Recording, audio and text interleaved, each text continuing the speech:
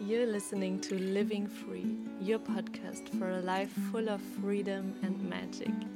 I'm your host, Tanja Hirsch, and I hope that every time you listen, you feel a little bit more inspired to follow your intuition and to create a life beyond your wildest dreams.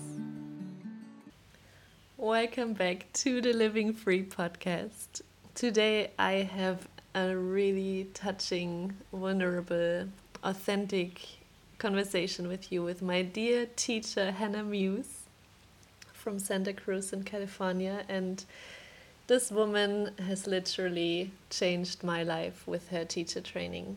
If you know my story, after I decided to leave the yoga studio I created with my ex-boyfriend and I lost everything and I was smashed into a million pieces, I signed up for this teacher training in Costa Rica. I didn't know Hannah. It was just, all meant to be, I guess. And we ended up in this amazing retreat center in the jungle of Costa Rica. And this teacher training has really cracked my heart open.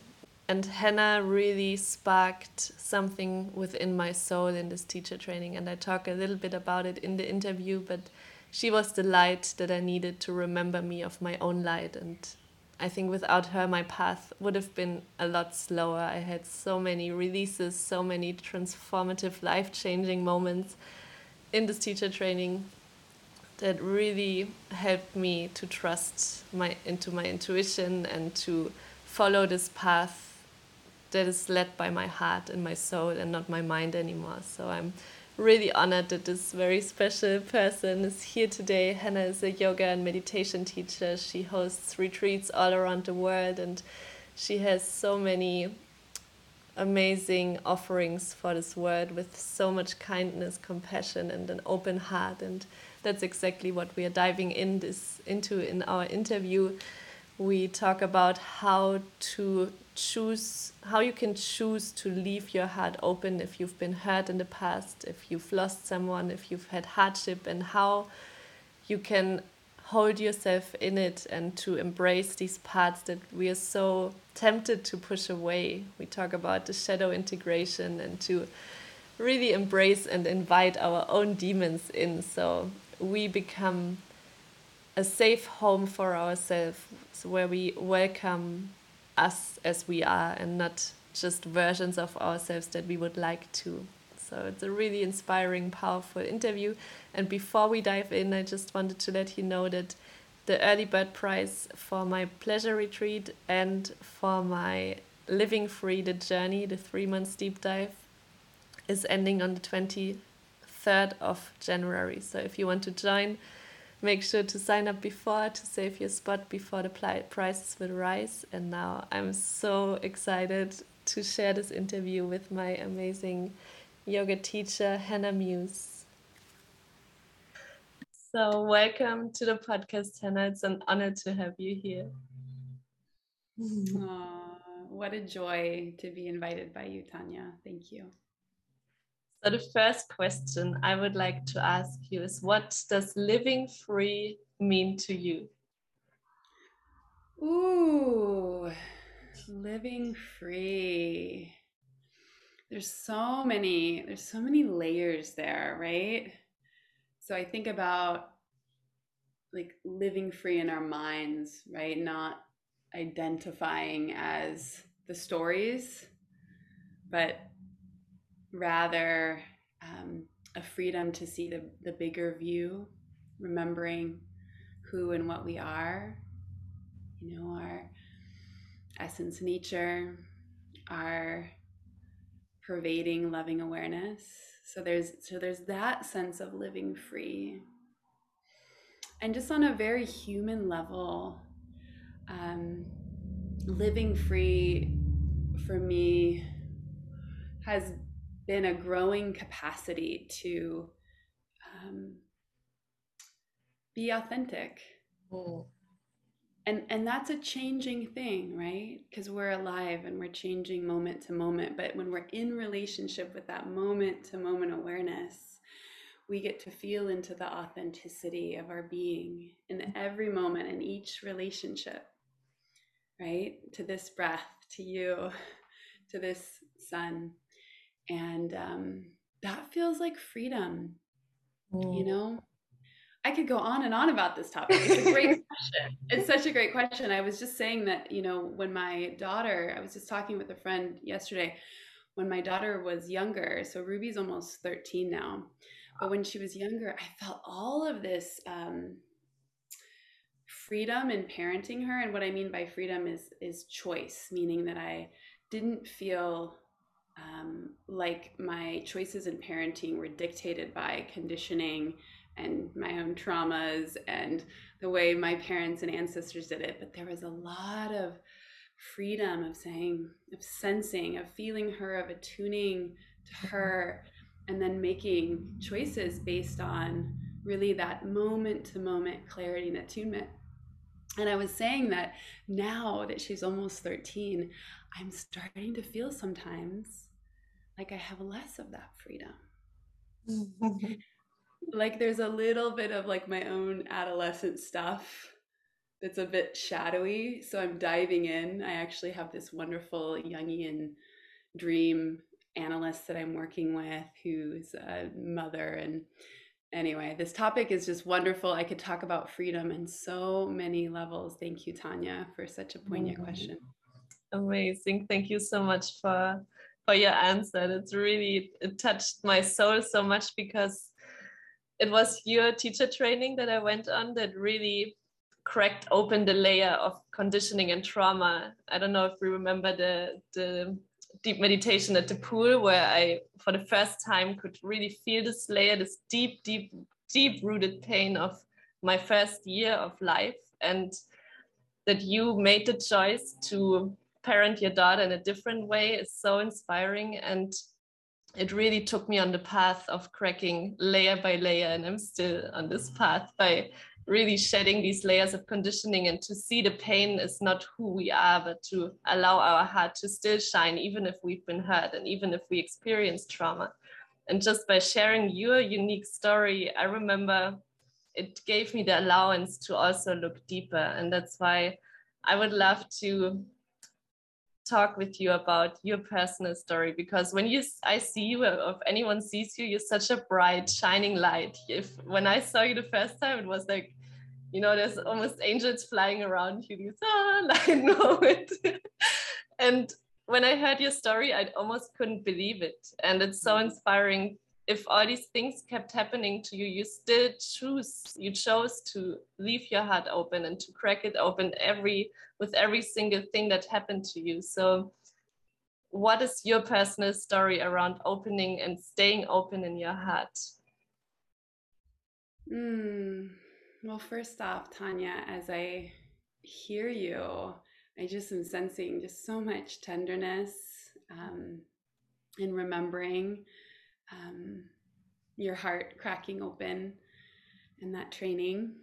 And yeah, I'm just feeling really connected to you and in your life. And I really appreciate you sharing that. Yeah, I'm feeling a lot of tenderness right now. And in terms of my story, yeah, there's so much to say, and it's like I don't even know exactly what I shared on that specific training. There's some things I remember, but I will definitely go into some details, because I think that can be really helpful to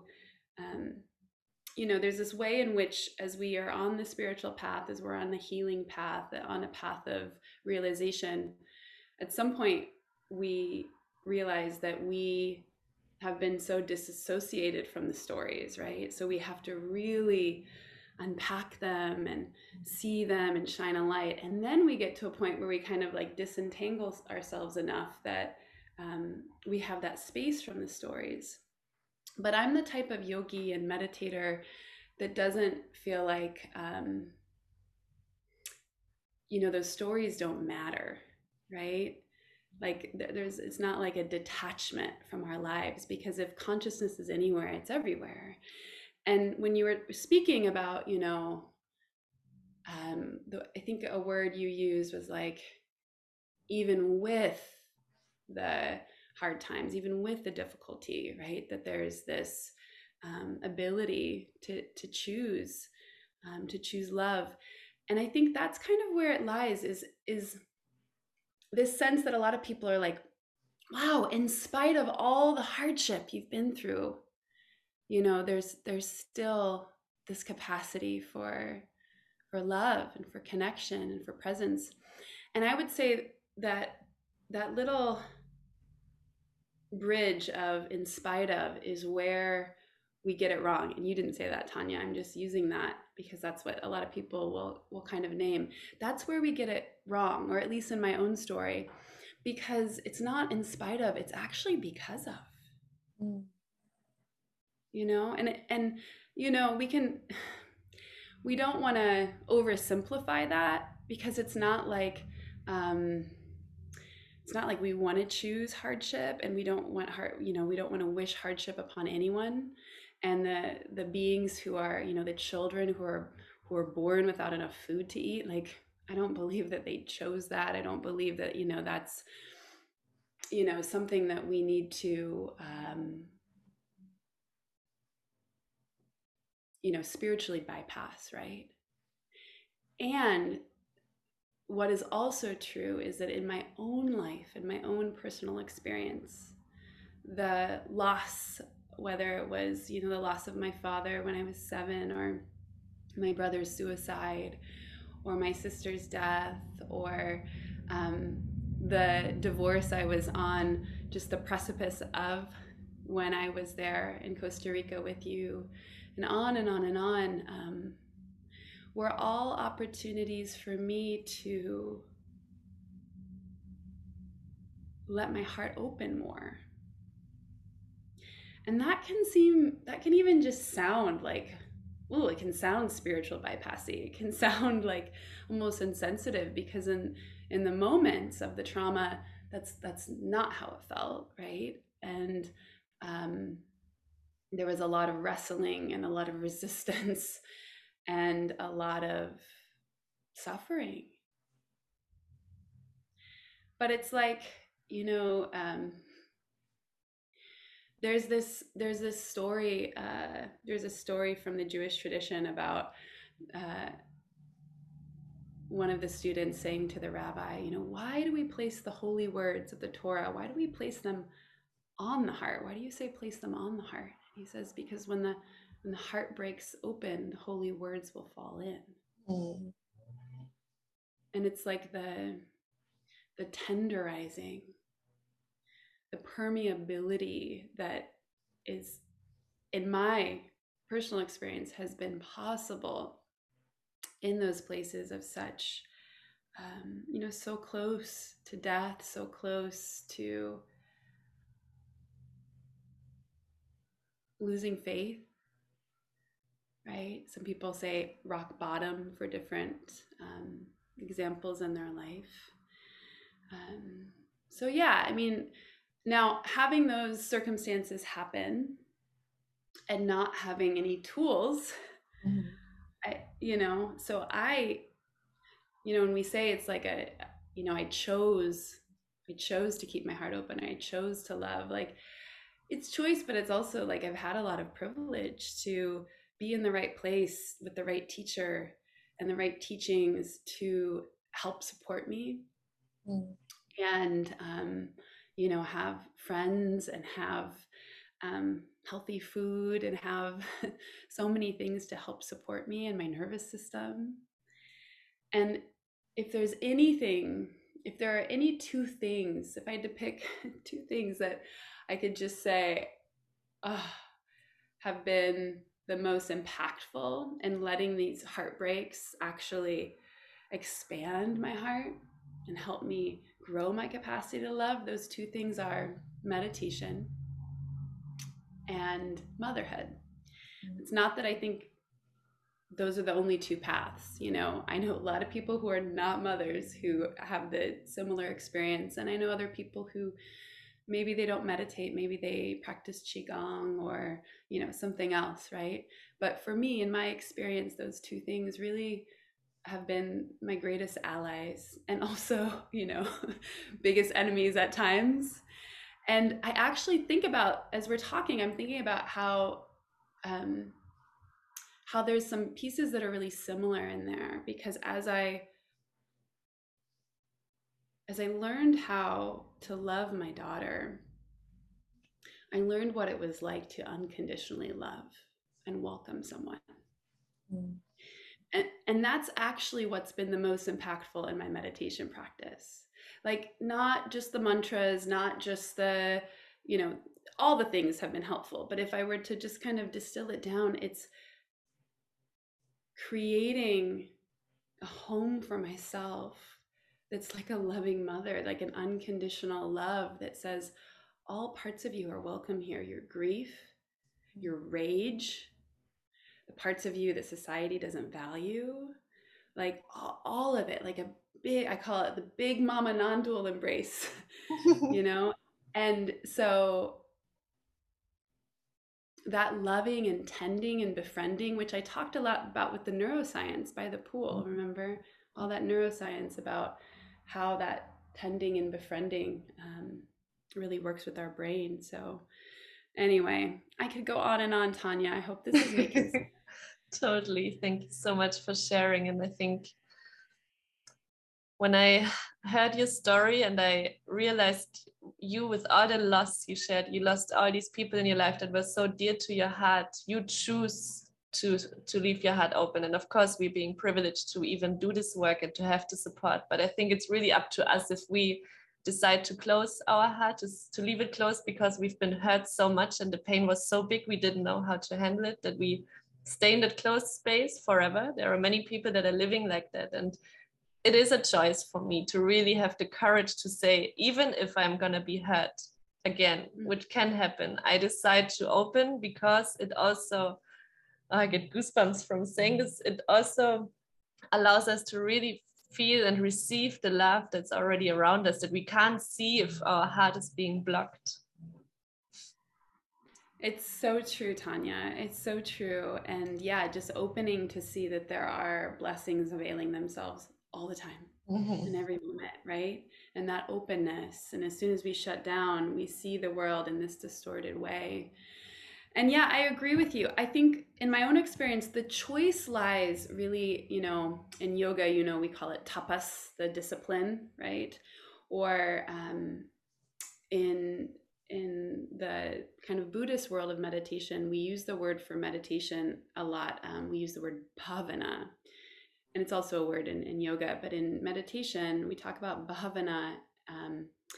And the literal translation is to cultivate, like to plow a field, right? And so you can imagine, way back when, in the time of the Buddha, and like seeing the imagery of like plowing a field, tending, right? And I feel like the choice for me has been to stay with it, because there's all the opportunities to check out, to distract, to repress, to chase after something else. And so the choice is, like you said, it's really important. And for me, it's to stay, to learn how to not leave myself, not leave this experience, not leave love, and to stay even when it's super uncomfortable, even when it hurts like hell, even when it's so joyful and ecstatic that it's like almost too much, but to stay. And that choice to come back, right? To come back. There's a in the Tibetan tradition of Buddhism, one of the words for meditation means getting used to. And it's almost like, yeah, we're getting used to coming back home to ourselves. And that is not an easy choice, right? In a world where everything moves so fast and we have all sorts of temptations to distract ourselves, right? Yeah. And sometimes that means like coming back to ourselves and being with the numbness. Yes. Sometimes that's all there is, and we stay with that. So I agree. That choice is really, really important. Yeah. And for those who are listening that maybe had a loss, or they don't know how to open the heart, and they're not familiar with meditation, or they don't have a daughter, do you have maybe very basic tools that help them to get on the way to really allow themselves to feel what wants to be felt?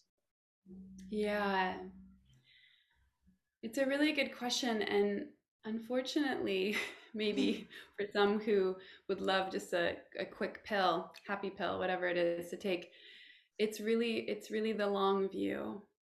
And that's the thing about practice is like at the beginning or maybe even in the middle or at some points it's easy to judge, like, is this working? Or am I doing this right? Or does this teacher even know what they're talking about? But over time, like those incremental changes really make all the difference in the world. And so this capacity, this growing capacity, I'm not there yet. It's going to keep growing. I hope as I get older and wiser, it keeps growing. This capacity to, do you want to say something, Rue? Okay. Like, I take it, Mom. Exactly. She's like not, but she wasn't even like surprised. She was like, oh, naked. What's new? But this growing capacity to show up with courage and love towards everything, with this unconditional openness towards everything, it does take practice and it takes time. So what I would say is, find a meditation teacher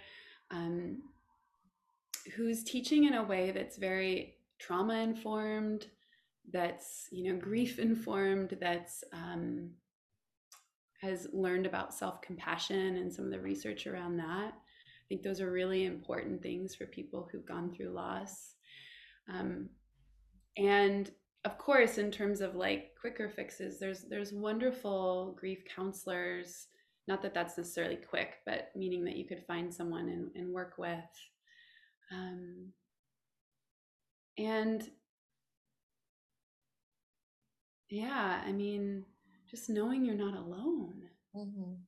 Like if you're listening to this, just presence, what that's like to know that you're not alone, and that this experience of loss, this experience of heartbreak, it is universal, and it connects us to everyone and everything that has ever loved.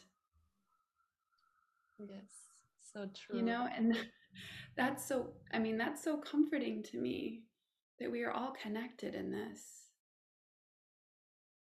Yeah. And I remember a post you shared, I don't know, it's been a while, where you took the picture of inviting your demons in for your morning matcha. I don't know if you remember that post. And I loved the picture of not getting rid of your fears or getting rid of your grief, but inviting it as a part of who you are, because the grief goes in waves and cycles and it comes back and it's overwhelming. And to invite them in as a part, like a friend, to not be afraid of it anymore, but to see it's also you. Yeah. Can you share a little bit about how you had the courage to really not only look at them, but to embrace them and to invite them in? Yeah, I love that question. Yeah, it goes a little bit back to what I was saying before about motherhood and meditation helping me create an inner sanctuary, where as I was learning to unconditionally love Ruby, I was like, oh, maybe I can actually be this for all these parts of myself that have been cast aside, right? But I'm also thinking of Tanya, just this morning in the meditation group that I lead, Shelter in the Heart. Our meditation was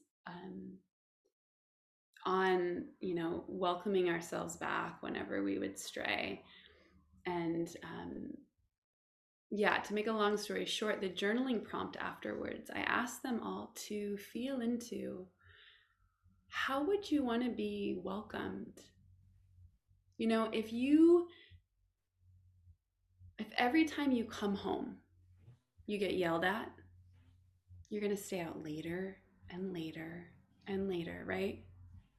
If every time you come home you think, this place is a dump, I don't even know if we can fix it, it's so right, then we're probably not going to come home very often. We're just going to like stay out there somewhere. And so as we're talking about, like inviting our demons in, welcoming these parts of ourselves that like, ooh, I don't know if I really want to see that part. I don't know if I really want to like hang out with that part. Can we just push it away? Can we just put it under the rug, right? And so first we create the, the home. Mm-hmm. We create the space, we create the embrace. And it was so beautiful hearing the sharing, the feedback in our morning meditation circle, what people were writing and sharing about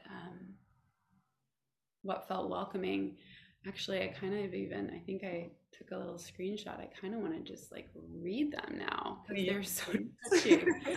So some of them they said vocally, but then at the end they were all writing in there. And so someone wrote to welcome to how do you want to be welcomed, right? And you could think about this like actually coming to your house or being welcomed by your beloved.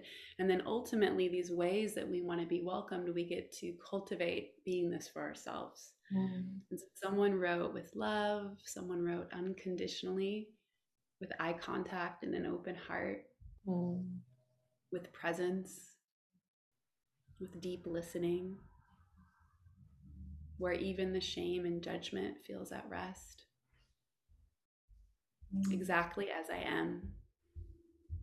Warmth, softening, patience, to feel safe, loved, and heard, to be welcomed with openness, to be welcomed with acknowledgement, seeing and feeling seen, to be welcomed with the essence of a pup returning to the pack, the loyalty and love that dogs offer. Aren't those just so sweet because they're so true, right? So once we create, this place of safety, of love, of unconditional openness, and not all that judgment, right, that the conditioned mind is used to, then it's a lot easier to invite the demons in for tea. You're like, come on over, everybody's welcome here. Get in line. Yes. And also, I think if we've done it once, if we integrated a shadow once and we feel how liberating it is afterwards, when the next shadow comes, it's like, oh no, I know it's going to be uncomfortable now, but I'm going to invite it in. I'm going to embrace it because I know how I'm going to feel afterwards. And and if we do it with the expectation that they're gonna leave or something, right? Like it doesn't always work. So right? Yes. And it's more like, I don't know how our relationship is gonna change. I don't know, who we're gonna become together in this dance, but I'm not gonna abandon you. And that's the most stunning thing. I think we sometimes want other people to welcome us the way you just described. We want other people to see us, to hear us, to feel us, to love all these parts that we can't even love ourselves. But it's not possible, in my experience, to be completely loved if we don't show ourselves and these deeper layers, these deeper shadows, these demons that everyone has. We pretend they're not there. We lock them in the basement. And especially in relationships, they always find a way to bubble up. The door opens and they're going to be smashed in your face. And that's when shit hits the fan. Oh, yeah. Oh, yeah. Totally, Tanya. We know. And yeah, it's just so fun to laugh at ourselves in those ways. And I also think, just as we're talking about like the oversimplification of spirituality, and it's not because I think people are trying to oversimplify it, but language is so limiting, right? We're trying to talk about these ineffable experiences, this direct experience, and then language is, too limiting for that. But there's this way in which it gets oversimplified, and it's like, you can't love someone else until you totally love yourself.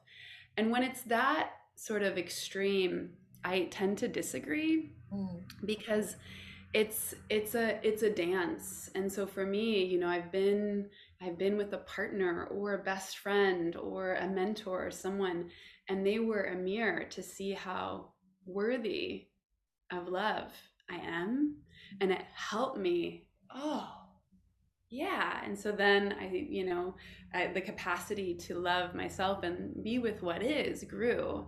And then as that grew, I met a partner who I could love more, right?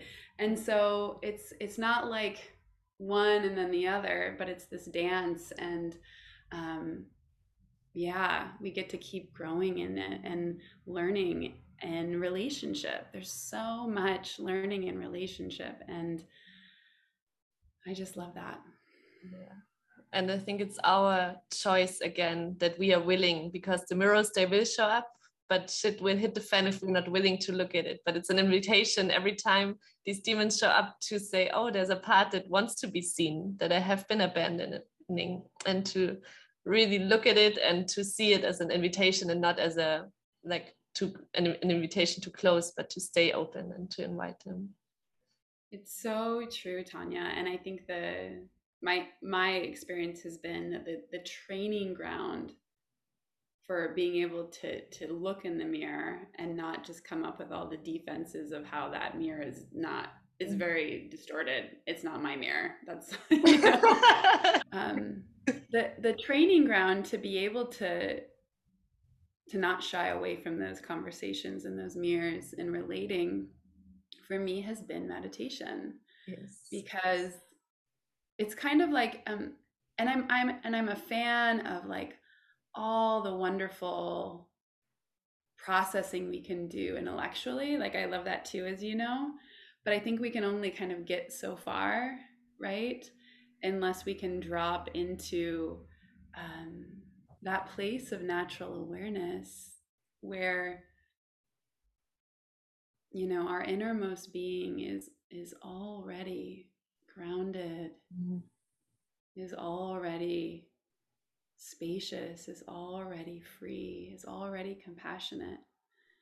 And when we can directly experience that, not just the thought of it or the story of it, but the direct experience of it, which takes time to come back home to, then yeah, we just have this fertile ground to be able to see more clearly.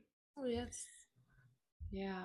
I think it's also, like you said, this dance between the connection to our essence, to the place where we feel so loved and we know we are worthy even without doing anything, just by being, and the dance between these parts that feel unlovable, the loneliness, the grief, all these things we trying to hide, and to really be aware, even if we are in this state of grief or of immense emotion, that we still have this essence. The sun inside is always shining, even if there are so many cloudy layers around it. And I think that was really something in the teacher training that you gave me. I always say it's like a light, like a candle, and you light other souls by shining your light. It's not nothing that gets less in your heart by shining your light, but just seeing you shine so much after hearing your story, it sparked my soul on fire. It really,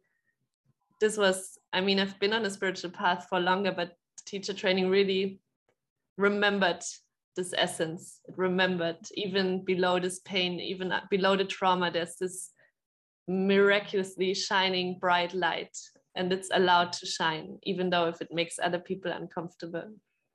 And that's also become my mission, inspired by you, to really be the light that inspires, that spreads the candlelight, to remember everyone of their own soul and to connect to that essence, because I think right now it's so essential with what's going on to connect back to this true nature that we are. That's so beautiful. And you are such a light. And thank you, because I see it.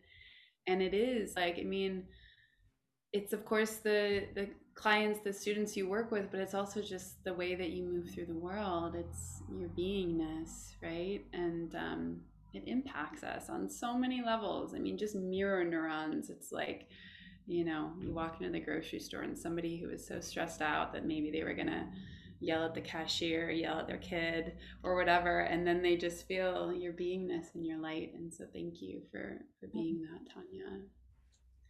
Yeah. And what you were saying just before that around the dance and the oscillation, between those parts of ourselves, that maybe we don't want to always face, and then our essence nature. I think that's why, we often define yoga, right, as to yoke, or because yug, the root word, it means to yoke, and so we'll say oneness, or many of those different definitions. And my sense is that the most descriptive definition in my experience is integration, right? Is integration. How do we integrate all these pieces and all these parts moment to moment? Right now it's like this, so let's offer this up. Let's welcome this in. It's all fuel for the fire. It's all path. And that integration of yoking is really the meaning of yoga. So beautiful. Yeah. And one thing I would love to dive into before we close this amazing interview is, because I think many people don't have the tools, like we said, that we had the honor to receive. And this specific part at the pool that I still feel being there when I talk about, where you shared the parts of the brain and how they're connected to our whole system, to our emotions, to our mind, to our soul. And can you share a little bit about the parts of the brain and how to regulate the nervous system if we are in this really triggered state, if we feel the grief that's been overwhelming and we don't know how to walk through it? Yeah. Yes, I love talking about that. I'm almost like, we might have to do another interview. Once I start going, I think we're going to take more time, and I know we only have about 10 minutes left. So let me just see. I think that one thing to know is that, the prefrontal cortex, which is where we are able to make decisions from, be rational, not just succumb to like reactivity, right? But this place where we get to actually like weigh out things, and weigh out our connectedness with others and so forth. The prefrontal cortex actually shuts down when we experience things like shame. And they actually have fMRIs where you can see how it shuts down in the presence of shame. And again, like I said earlier, like if every time you come home you get yelled at, right? You're gonna come home later and later. And so there's this way to just start to notice, whether it's because grief is coming up and you're like, oh man, like, shouldn't I have dealt with this a long time ago? Like this happened so, or whether it's, feeling angry, whether it's feeling lonely, whether it's feeling fear, whether it's feeling disconnected, whatever the experience, whatever it is. If we start to notice that there's a habitual thought pattern, because there normally is somewhere in that mind of shaming, right? Of saying this it shouldn't be like this. In Buddhism, we call it the second arrow, not shame exactly, but the second arrow refers to, like, the first arrow is the suffering, that it was inevitable. Like, say I walked up the stairs to do this interview and I fell and I hurt my knee. Well, that's the first arrow. I hurt my knee, right? There's some pain there. But the second arrow would be my mind telling me, oh my gosh, you're such a klutz. You'll never amount to anything. What is wrong with you? Why are you always so clumsy? Like, right? And so that's the second arrow that we can avoid. That's this choice you're talking about, which takes some training to make that choice. But then there's this choice of like, oh yeah. And I remember, I think it was Sharon Salzberg, who's one of the great Theravada teachers. And I think she was talking about how, she was on this long meditation retreat, and it was a metta retreat, a loving kindness retreat. And it just, like, she didn't feel like anything, it was really working. She just wasn't really feeling much. She was just kind of like, whatever. And then at the end of the retreat, she did something like that. Like, I think she knocked over a bunch of stuff in her room as she was like packing real quick. And she noticed that her first thought was, "You're such a klutz, but I love you so much." And just how different that was. You know, it was like a micro difference, but how life-changing that is, right? So beautiful. So back to the neuroscience. See, this is why we should we should do a whole episode on Yes. neuroscience. But this is if I can just give one piece before we go, it's really around that shaming piece, right? And as we're, you know, I don't know when this is going to air, but people are talking about New Year's resolutions right now, and it's like, if we come to it with this place of like shame, and it can be really subtle. Shame can be like, can feel and look like something else, right? It can kind of shapeshift.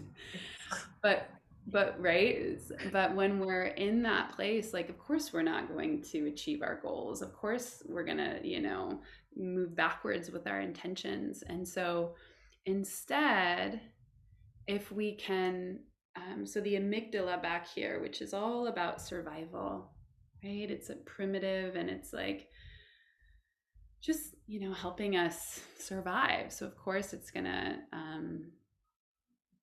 make snap decisions that aren't always wise and things like that, because it's there for those moments where it's really life or death.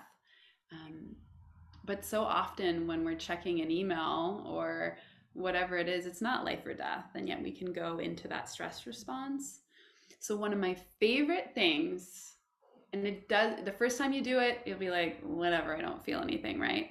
But over and over again is just when you start to feel shame, when you start to feel, you know, stress, getting hijacked by it, is just to bring a hand to your body. And sometimes I'll even bring it to the back of my head and to my heart. Sometimes my heart and my womb. So you can like feel into, Tanya, where like in your body you feel this welcoming, this presence of it's okay. And then just offer some words, you know, like, I see you and I'm listening. And it's not about like comforting in a way that's not true. Like even saying like, you know, it's all going to be okay sometimes doesn't feel like the right response, because in the moment I'm like, I don't know, is it? Yeah. Right? But just saying like, I'm listening. I love you. I'm here and I'm listening and I'm not leaving you. Yeah, I hear your loneliness. Yeah, I hear that you're really afraid. And I'm right here with you, breathing with you. Do you feel my touch? And as we practice that, you know, the neural pathway back, it changes. And so we're less likely to just go straight into survival stress reaction mode and go more into the parasympathetic nervous system, where the blood flow comes back to the heart and the organs. Yeah. Thank you so much for sharing. That's so beautiful. And I think that's really where the work starts. It's not on the yoga mat, it's when we are in this triggered moment, and to choose, instead of talking us down, and to allow our inner critic to explode, to say stop, no more, and now I'm listening to you, and now I'm seeing you, and I'm surrendering to this feeling, no matter how, but I'm gonna be there and hold myself in the storm, and I'm gonna speak loving words in this moment. Thank you so much. Yeah, of course. And like I said, you know, at first it might feel contrived, or it might feel hard, or, you know, if like the defenses and the resistance are up, it can feel, yeah, you can just feel some resistance towards it. But the more we do it, the more we realize that we actually have the capacity for unconditional love, and it's not contrived. It's just that we have to kind of reach past the layers of armor and touch into it. Yes, yes, yes. So true. Thank you, Hannah. I could talk with you for hours. Maybe we're gonna do a second one day. That would be wonderful. There's one last question I would like to ask you before we close this interview, that I ask all of my guests. I hope we have a few more minutes. Imagine you go back in time, and sometimes the picture of a child comes up any time in the past. where you didn't know what you know now, and you could give this younger version of yourself a message, something that you have learned along the way that would have made your life a lot easier, what would you tell the younger Hannah?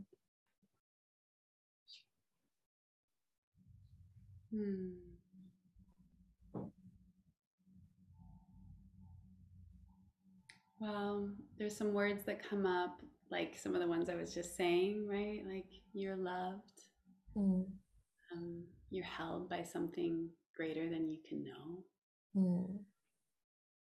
And then I also have to admit that there's also a sense of like, I wouldn't say anything differently because it's all unfolded and it's all been path and it's gotten us to this moment of love and connection right here. I loved it. Thank you so much, Hannah. Really, I loved our conversation, and I just loved seeing you and being in your presence. You're still just the same shiny light than you were 4 years ago. Oh, well, thank you for sharing how much our experience in my training was helpful to you, impacted you, and all the people that you're in service with. It's really wonderful to hear. I love the work you're doing in the world, and I hope we get to see each other again. Maybe a retreat in Morea. Love that. Really love that. Thank you so much. Thank you. Bye bye. Bye, sweetie.